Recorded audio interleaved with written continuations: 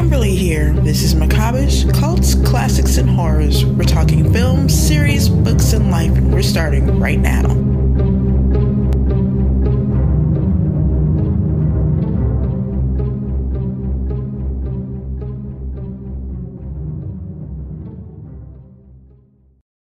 I'm kidding. I don't know. That sounds like a really actually inviting threat. There you go. If I don't get work done, then Peter Atkins is going to call and give me shit. There you go. Okay. This might be beneficial. Maybe I just won't do anything.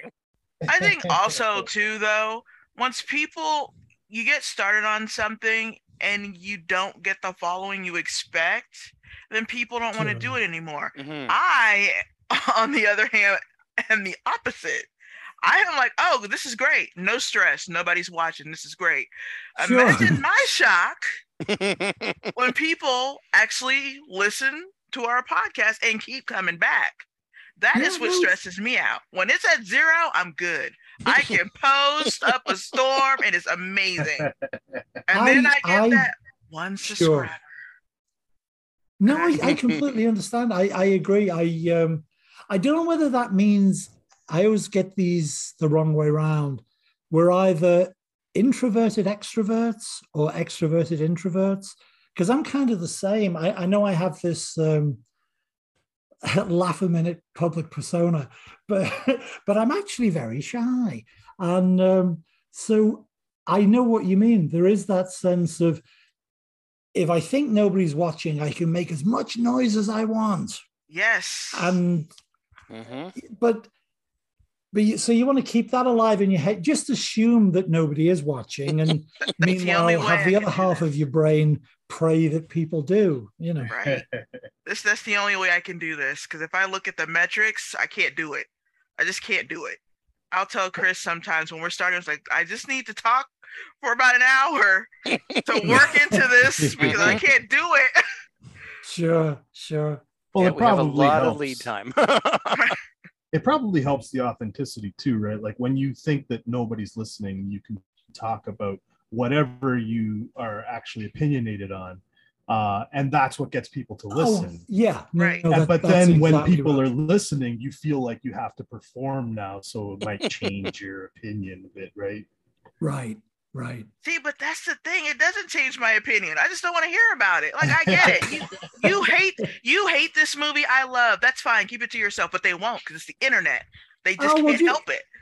Honey, turn comments off. Come on. They will find, people have emailed me, tell me about it. I saw your post on Instagram and I don't appreciate, and it's ridiculous.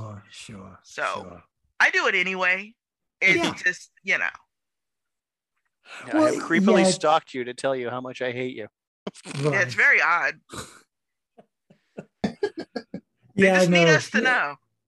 People say that, all attention's good. No such thing as bad publicity. Well, I beg to differ. Not all attention is good. But very true. Yeah. When I used to live in England, I would go to Paris because it's, the greatest city in the world. And I had just enough French because, it's an act of politeness. Don't go and speak English in Paris if you can help it. Right. So I would go and I would deliver my opening conversational gambit in, I'm sure, terrible French, but French. And that would be great. There it was. Then the problem is, as a reward for me speaking in French, the person would then reply to me in rapid fire Parisian French. And I wouldn't understand a fucking word they said. So it would be like, oh, now you've ruined it. Now I've got to admit that my French, and I had my little sentence ready, which is, je regrette ma français c'est terrible, which is, I am so sorry, my French is terrible. Could we speak English? I understood that. It's like I understand French perfectly as long as a French person is not speaking it. Yeah, right. Yeah. Try having a person in Quebec speak it to you. Because they fast. Fast. I'm so sorry if you can hear my parrot, who is also laughing at this conversation. At least she has a good sense of humor. It's true. Did you say parrot? Yes, I have a parrot, and she thinks when I'm talking, we're talking. If I'm laughing, then we're laughing. that's exactly how parrots should think. That's right. There you go. But she's on the other side of the house, but she will emote. She knows. She knows. What is the parrot's name? Oi. Boy. Oi. O-Y. Oh, oi. Oyster. Boy. Oi. Yeah. That's nice. That's like London street thug talk. That's how you open a challenge. Oi, are you looking at me? It's sometimes a challenge. Yes. Yeah, right. Well, none of us have actually seen this parrot. Right. You have. She's been on my feed. She picks movies all the time. Yes. No, I've seen several of her selfies. Well, but you've only seen them online, right? Catfish parrot. No, that's It's fair. true. It's true. You know how bizarre that would be? Be back here laughing at myself and saying I have a parrot. That would be so odd. This is starting to sound like the first act of a Brian De Palma movie from the 70s. Or a William Goldman script, Ira Levin. It's like, for the first 100 pages of this book, we think it's a parrot. Yeah. And the other shoe drops on page 101. Oh my God, it's her twin sister. That would be horrible. That'd be a great movie, actually. It would be a great I want movie. to see that movie. Yeah. Carlos, get on that. You know, Carlos, Oh, Jesus. he wants to make movies. When he grows up. Then you should. And again, like we said with the other stuff, the democratization of technology, make a movie on your damn phone, man. That's great. Or do you want to do it the hard way and go get a 16mm Bolex and shoot black and white silent like we all had to? Yeah, come on, Carlos. Where's your art film? I want to stay with tradition, so I want to do it the hard way. Okay. Yeah. It's God. No, you don't. Trust me. No, I'm joking. I know. It's you think back and it was like, my God, film was expensive. Nobody had a camera. And, Clive Doug and I made this thing called The Forbidden, shot between 1975 and 1978. And like the effort, what do they call it? Risk reward ratio, or the effort to output. Anyway, I mean, loaded. Yeah, and it was. We had a 16mm, a silent 16mm Bolex camera, and that was hard enough. And then fucking Clive had a bright idea. We're going to shoot it in negative, but paint the sets and people as if we're shooting in positive. It'll be a wild effect. I was like, that's big talk for the guy who's not getting covered in white fucking paint, Clive. But youth, we did anything. But so do you make movies? Have you made movies? Are they up there? No, well, yeah, I made one short so far, just on my own, and the second short right now, it's being submitted to a couple of festivals as part of an anthology. So yeah. Oh, that's great. A lot of that is thanks to Kim over here, just pimping me out on the show. Hey man, I'm not scared to ask. I'll get that no for you. But if they want to say yes, then we'll take a yes. Yeah. Oh no, that's the secret. Once you are unafraid of the no, then you can just get on with shit. It's true. And in fact, the sooner you get the no, the better, because you know where you are then, and then ask the next person or do the next thing or whatever it is. But yeah, the anything that helps you move towards doing something rather than only thinking about doing something is good. And even if it's a painful thing, like somebody saying no or somebody bad-mouthing something, it's like plow through. Right. Because it's better to have done something than not. Right. And also Chris, he's a writer. Oh, you're bringing me into this and too, we man? but listen, we love Full Moon. and they love Full Moon. And if we just are of the opinion Full Moon could benefit from possibly Chris and Carlos' unique experience as obsessive film fan. Sure. And so you guys are a studio. You've got all the talents between you. Kimberly, you could score it, right? I could. There you go. So you've got all the bases covered. Right. So I just drag people in off the street, and then and they're all embarrassed waiting for me to say something. So, and I do. Yeah, it's good. I mean, how else are you supposed to do it? I don't know. Well, no, that's great. So you have the producer gene, which is the rarest. I mean, clearly you have the artistic gene as well. I'm looking at your graphic now; it's great. But yeah, no, that producer gene of I'll make this happen is vital, especially in filmmaking, because obviously the directorial gene is also vital and the writing gene is vital, but producing is a different thing. Producers make shit happen, and it's an underrated quality of vital importance. You're right. Yeah, absolutely. Like, I mean, I've been sitting here dreaming about making movies for 20 years now, and I haven't done it. But then when Kim comes into the picture and starts doing all these producerial type fucking things, now I'm all of a sudden making them, right? So excellent. Well, that's great. That's great. Yeah, we got to add to it. We love the horror films. Instead of just sitting around talking about it, let's make something happen. That's exactly right. That's I don't know. Well, I'm sure Chris does, because you say his thing is books. There's a great English horror writer called Ramsey Campbell. I don't know if you guys have, yeah. Yeah, I'm familiar with him, yep. Yeah, and his thing, he's the most awarded guy in the field. He's got like 12 Life Achievement Awards, 47 Stokers. And I'm exaggerating for comic effect, but not by much. He's not by much. Yeah, right.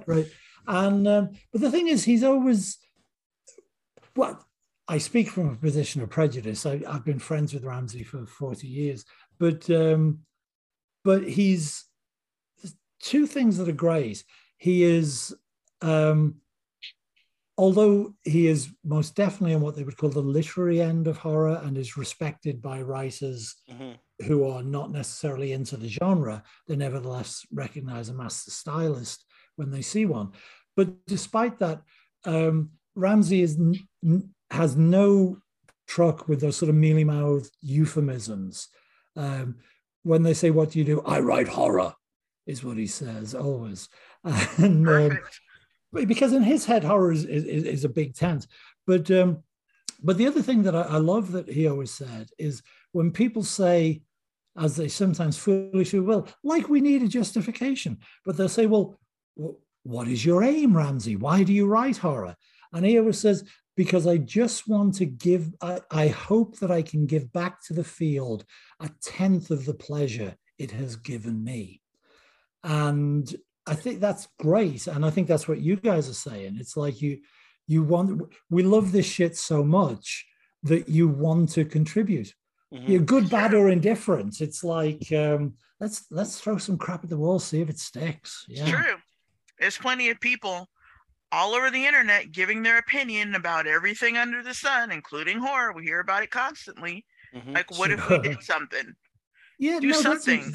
That's exactly right. That's how all good bands get started. Like somebody learns 2 chords and makes his friend play bass. Suddenly you're the Beatles. It's true. Yeah, no, it is true. It's exactly like you're saying, Peter. It's like I crave certain types of movies that maybe used to be made or was only made of like a few times. And when I don't see that being made, especially in the horror genre, I'm responsible to make that fucking shit for other people as well, right? So, there you go. Good. Being opinionated is a very important trait to have, because your fury at the failings of other things can drive, as you were just saying, Carlos, can drive you to say, well, I can be at least as bad as that, which is great to make you do stuff. But my sort of rule of thumb, now that people are kind enough to have me on podcasts and radio shows and stuff and talk, is because I know that nobody means to make a bad movie, and nobody means to write a terrible book, and nobody means to write a terrible song. But there are plenty of fucking terrible books, movies, and songs out there. Sure. So my personal feeling in terms of public conversation is I won't badmouth things. But as all my friends will assure you, I am as opinionated an asshole as everybody else. There's shit out there that my fucking head spins at how awful it is. But I just figure people who live in glass houses shouldn't throw stones. So I just, like my granny used to say, if you can't say something nice, don't say anything at all. So I keep it to myself. But in private, I scream about this stuff. It's like, can you believe people like this shit? My God. Same.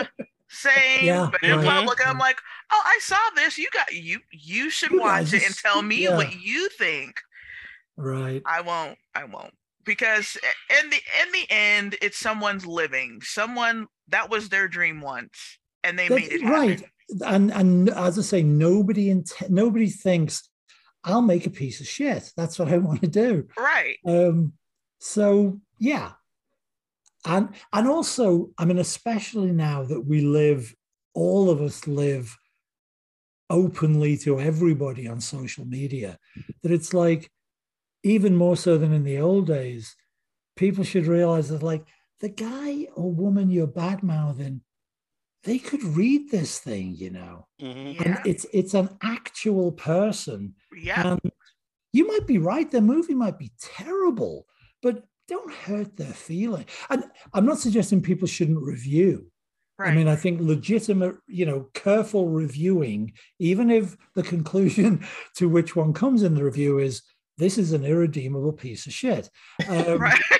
You should be free to argue that case. I'm not suggesting people shouldn't do that, but the casual meanness on social media is like, you just want to remind people that it's like, dude, they might Google themselves. Just, think how you'd feel. So. Right. I try to be aware of that.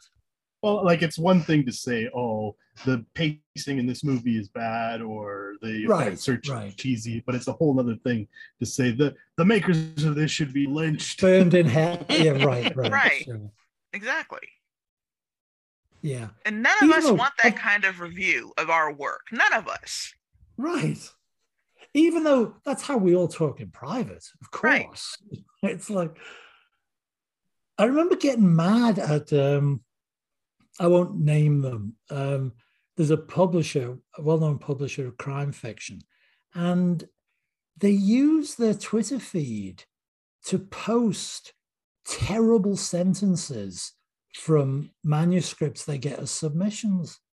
And it's fucking horrible. Mm-hmm. Because you can bet that the poor bastard who's written that terrible sentence, of course they follow you. Mm-hmm. So they're going to read that feed and they're going to see their awful sentence being openly mocked by these people. And I think that's just awful. Yeah. Having said that, again, in private, nobody enjoys being mean about terrible sentences more than I do. But not in public and not where their feelings can be hurt. It's right. Terrible. Exactly. I love mocking horrible writing. Right. But it's the same thing. Like, I'm not going to do exactly. It's how every sort of writers' roundtable amuses itself. Mm-hmm. Like, wait, here, I got this one. Yeah, I mean, of course. Yeah, did you read this one from this book? Oh my God, it's so bad. This whole sentence is backwards. Right. Yeah. So yes, it's always good sport, but not until somebody loses an eye. It's Yeah. same old rule.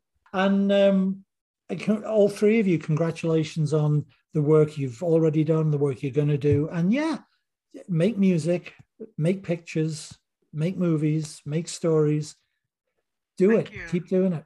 Great. We will. Thank you. Thank you so much. What an honor. What a pleasure. Well, no, it really was a pleasure. Thanks a lot, guys. Have a great day and stay in touch. We will. Thank you. You too. Okay. This is the #1 place for macabish, cults, classics, and horrors. For synopsis, reviews, and news, go to macabish.com. Thank you for listening. Signing out until the next one. Well, here's where I feel like if I were really good at giving interviews, I would invent a really interesting backstory for myself. But I feel like it's still kind of inspirational for some people in the sense that the path to becoming a best-selling author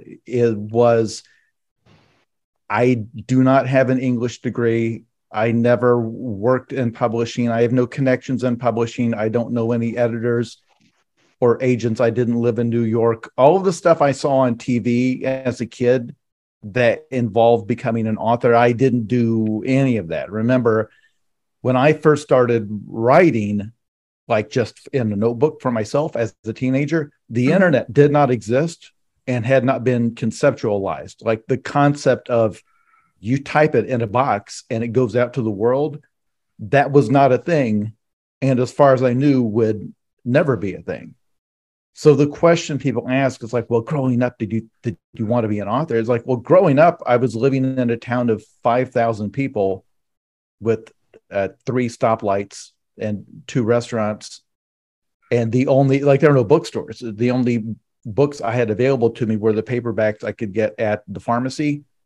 And there was like there's like one shop that sold like candy and stuff. And they had a little shelf of comic books and that kind of thing. And that was it. So everything I would love to say about how I grew up in the classics or, aspiring to read the great authors or wanting to be H.P. Lovecraft. I didn't have access to H.P. Lovecraft. Maybe they had them at the library, but I didn't go to the library. That was something nerds did.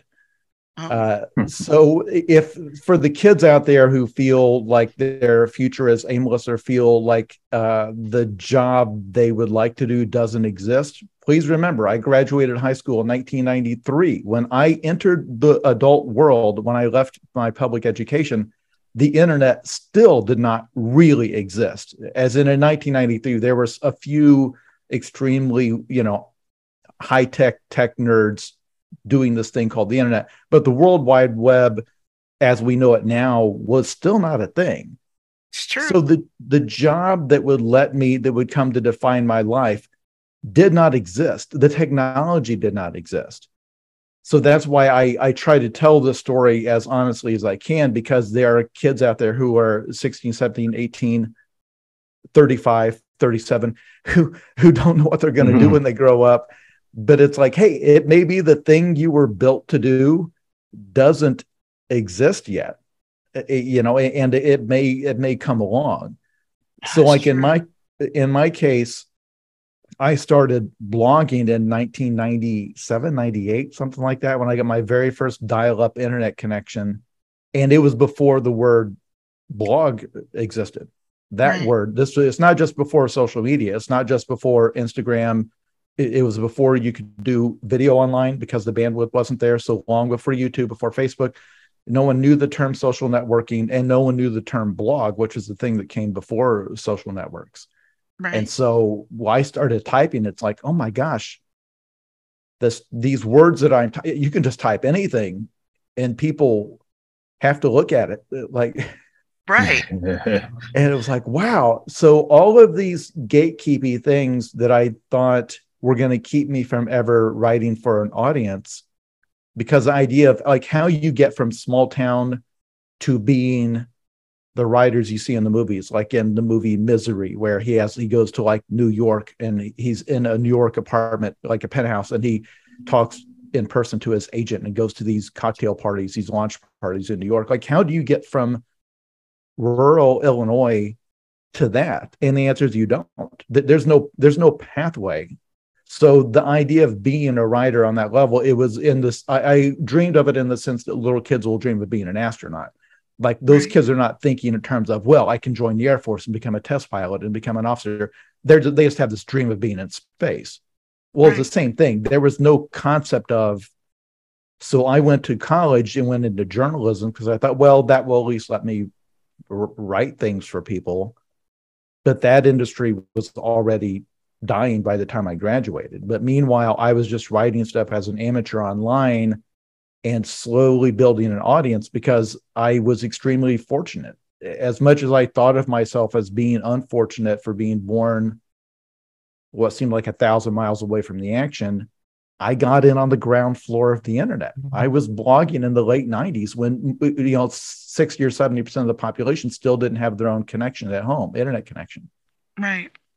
So in that sense, I was extremely lucky. So the book that would eventually make my career as an author was a story that I started posting in the early 2000s. And every year at Halloween, I'd post a little more of it. And it was just, I posted it for free. And it went, back then, we would say it went viral. It started to get its own following, but it was just there on my blog. It was like, my blog was just whatever I felt like writing, silly movie reviews, essays, whatever. That at Halloween, I would switch over and write on this fiction story.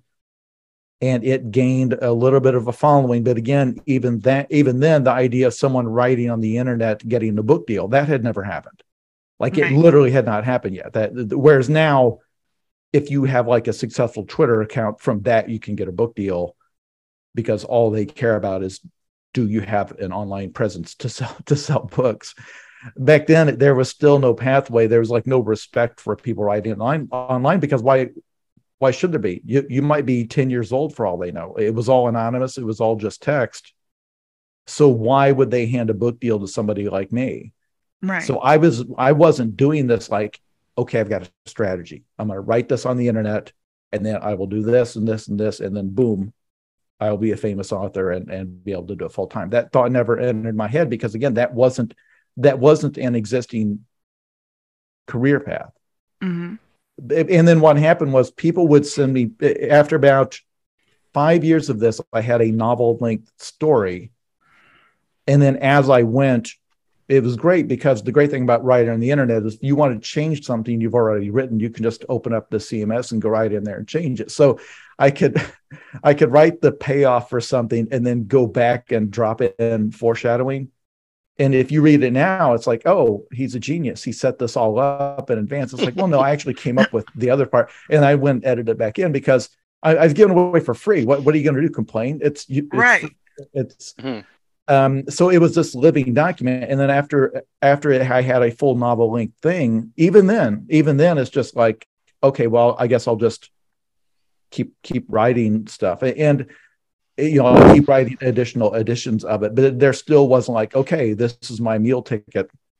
And so what happened was somewhere around 2005, 2006, people were sending me photos where they had printed out my book and put it in like a 3-ring binder so they could read it like a book. Mm-hmm. I'm like, look, I made a book. Nice. So I was like, well, this is idiotic. So I went to Cafe Press at the time. Maybe they still do. They used to have a thing where you could upload a PDF and a cover image, and you could sell print on demand. People could get a physical copy of your book that way. Right. Just riddled with typos, no formatting, but it was an actual physical copy people could hold in their hands. And then I just sold it at cost because they were very expensive, which makes sense. They're having to print it. It's like making a meal from scratch every time a customer walks in. Like, that's a very expensive way to do it, but it's also a miracle. I was so proud, but you couldn't like order it at Amazon or go to a bookstore and get it. You could only get it from Cafe Press. But my thinking was, well, it's better than people trying to read it off a binder and having to print it out like the cost of the inkjet cartridges you're going to use is about the same. Oh yeah. And so sold a few hundred copies that way. And then a small like print on demand publisher called Permuted Press came along, and they offered me actually in advance of a few $100s, which I thought was insane, to do it as a proper, they would put a copy editor on it, get a better cover on it, and then they would have an ISBN number. So it would actually be on Amazon and libraries. If bookstores wanted to order it, they could, if they could order it. So that was a big step up, but it was still, there was none of the things you associate with a big publisher in terms of there being a publicity campaign or having relations with, or like foreign rights or an audiobook, or having relations with the bookstore chains where you can get them to order 3,000 copies of it. There was none of that, but it's still, to me and my family and everybody else, it's like, oh my gosh, I'm a published author. It's a miracle. So Amazing. This wound up on the shelves of some Barnes and Noble stores, and people were showing me pictures like, oh, they've got a copy of your book for some reason. And I sold like, I think about 3,000 copies that way, which meant I made, you're only making like 10% of the cover price. So I don't know, I made several $100s off of it, which again, I thought that was the most people that would ever read a book I had written. And I thought that was a miraculous number, considering the disadvantages it had, not knowing that when you go into a Barnes and Noble, almost all of those books on the shelf you see only sold a few thousand copies. Right. Like I didn't realize that's how publishing worked. I still thought, oh, this is a guerrilla campaign. And then by extreme long odds, so like the sales of that started to taper off to where I was selling like 4 or 5 copies a week. I thought, well, okay, that's the end of that. Like I've had my moment in the sun as an author. I will go back to my life as a blogger. Again, my job during the day at this point, I was working in a cubicle at an insurance company doing data entry. It wasn't copywriting. It wasn't anything creative. It was a job I got through a temp agency, and then they hired me on. I think I was making like $9.50 an hour. So this whole time, like my day, I'm just a guy who bounces around to office jobs, going through temp work. I had gotten a journalism degree. I'd worked in journalism for about 1.5 years at a local TV station and dropped out of it. And I hated it. And also I was very bad at it. So the idea of still, it was just, at this point, I'm in my early 30s. I was born in 1975. So it's like, okay, I've had my fun little thing where I'm still blogging in my spare time, making no money off of it. Because again, writing on the internet has just never been profitable under any model. And it's like I've had my brief moment where I can tell people, oh, actually I wrote a book, that came out. It's actually on some shelves. So like, oh yeah, what's it called? And it'd be a fun little anecdote I can tell, but sales have dropped off. Nobody cares about it. I'm not making any money off my website. And it's like, I'm 31 years old or 30 years old at this point. I have to leave this writing stuff behind and go train for some sort of a real job. And so I started, I took classes at a local community college and databases and Microsoft Access, and tried to learn some basic programming, trying to see if I had any kind of an aptitude for that kind of thing. Because it was obvious at that point, that's what the future was, learning how to do networking, all of that stuff. They were constantly hiring in that, but it was obvious the writing thing hadn't worked out. In 2007, I get an email from Don Coscarelli, who was a horror writer, producer, director. He made the Phantasm movies. He had just made Bubba Hotep, which was a horror buddy comedy, asking if he could, did I have an agent? He wanted to get the film rights to this book I'd written, John Dies at the End. That he had somehow, against incredible long odds, gotten a copy of. Because again, only a few thousand copies exist. That one of the people who would have it would be someone who had the power to get a film made was ludicrous. I didn't answer the email. I thought it was a phishing hoax. Oh. So he persisted in emailing me, and eventually dug up a phone number at some point and asked if he could talk to me on the phone, and says, I want to buy the rights to this. and I want to make it. It's like right in my wheelhouse. It's because the tone's very similar to Bubba Hotep. It's similar to what he does. It's got like a mind blowing twist that you can put in there.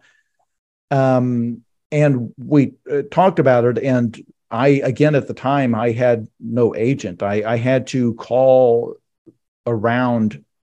Like I went on the internet and tried to Google like names of attorneys that had done entertainment law or book contracts or anything. I certainly wasn't going to ask to get a literary agent, because it's like I'm not a writer. I work at an insurance company. The thing I said to the lawyer, I left it on his voicemail. I was like, I've already have a deal getting done. I just need you to look over the paperwork and make sure that it's all boilerplate, that I'm not accidentally giving away any rights that you wouldn't expect.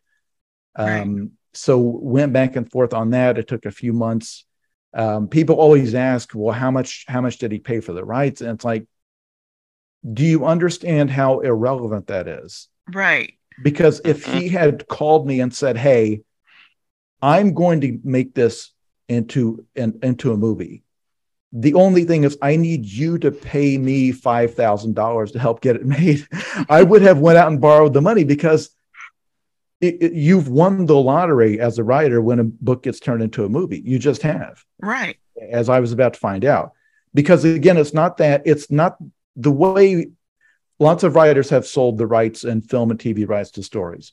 But the typical thing that happens is it goes into a pile of scripts and story ideas of properties, and stuff will sit for 20 years before maybe somebody will try to make a show out of it. And then maybe that pilot doesn't get picked up, or they'll try to make a movie and then it dies in development. Here was someone saying, no, this is going to be my next project. Because he had originally been doing a sequel to Bubba Hotep. I think there were some issues with like actor availability, that kind of thing. He's like, no, I want to do this. It's not that I want to acquire the rights and just have it among the pile of stuff on my desk. I want to make it. So amazing. We got that done. And then about 3 weeks later, I get a call from crack.com, a comedy website startup, offering me a job as a writer, editor there, working from home, making twice what I was making at my office job. So at the moment I had given up on writing, there was a span, it was a 3-week span where the film rights to John Dice at the End got sold. And then I got a call saying, or an email saying, hey, we want you to come interview for the editor spot at this new comedy website we're starting. And that was that. Like I've been a full-time writer ever since. And prior to that point, I had never been published in any capacity. I had never sold a piece of like an article to a magazine. Again, I had attempted to sell a book idea to an agent that it went nowhere. There was like one brief conversation that it was dismissed. I had never done anything. To this day, I've never written a query letter. I actually don't know what that is. I've never had to shop for agents or pitch to editors. I've never pitched a book before. Because once I sold the film rights, I immediately got like the news went out in the trades, and then immediately got contacted by a division of Macmillan. It's St. Martin's Press, division Macmillan, one of the 3 publishers that still exist, saying we want to pick up the rights to John Dice and do it in a hardcover, full-blown hardcover run.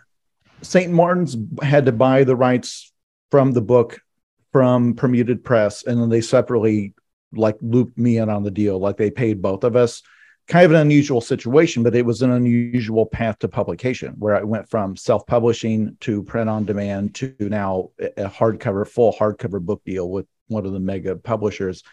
But we worked it out so that because they wanted to keep me in the loop, because they wanted to do another round of editing and write a new afterword and basically have me involved to write future books.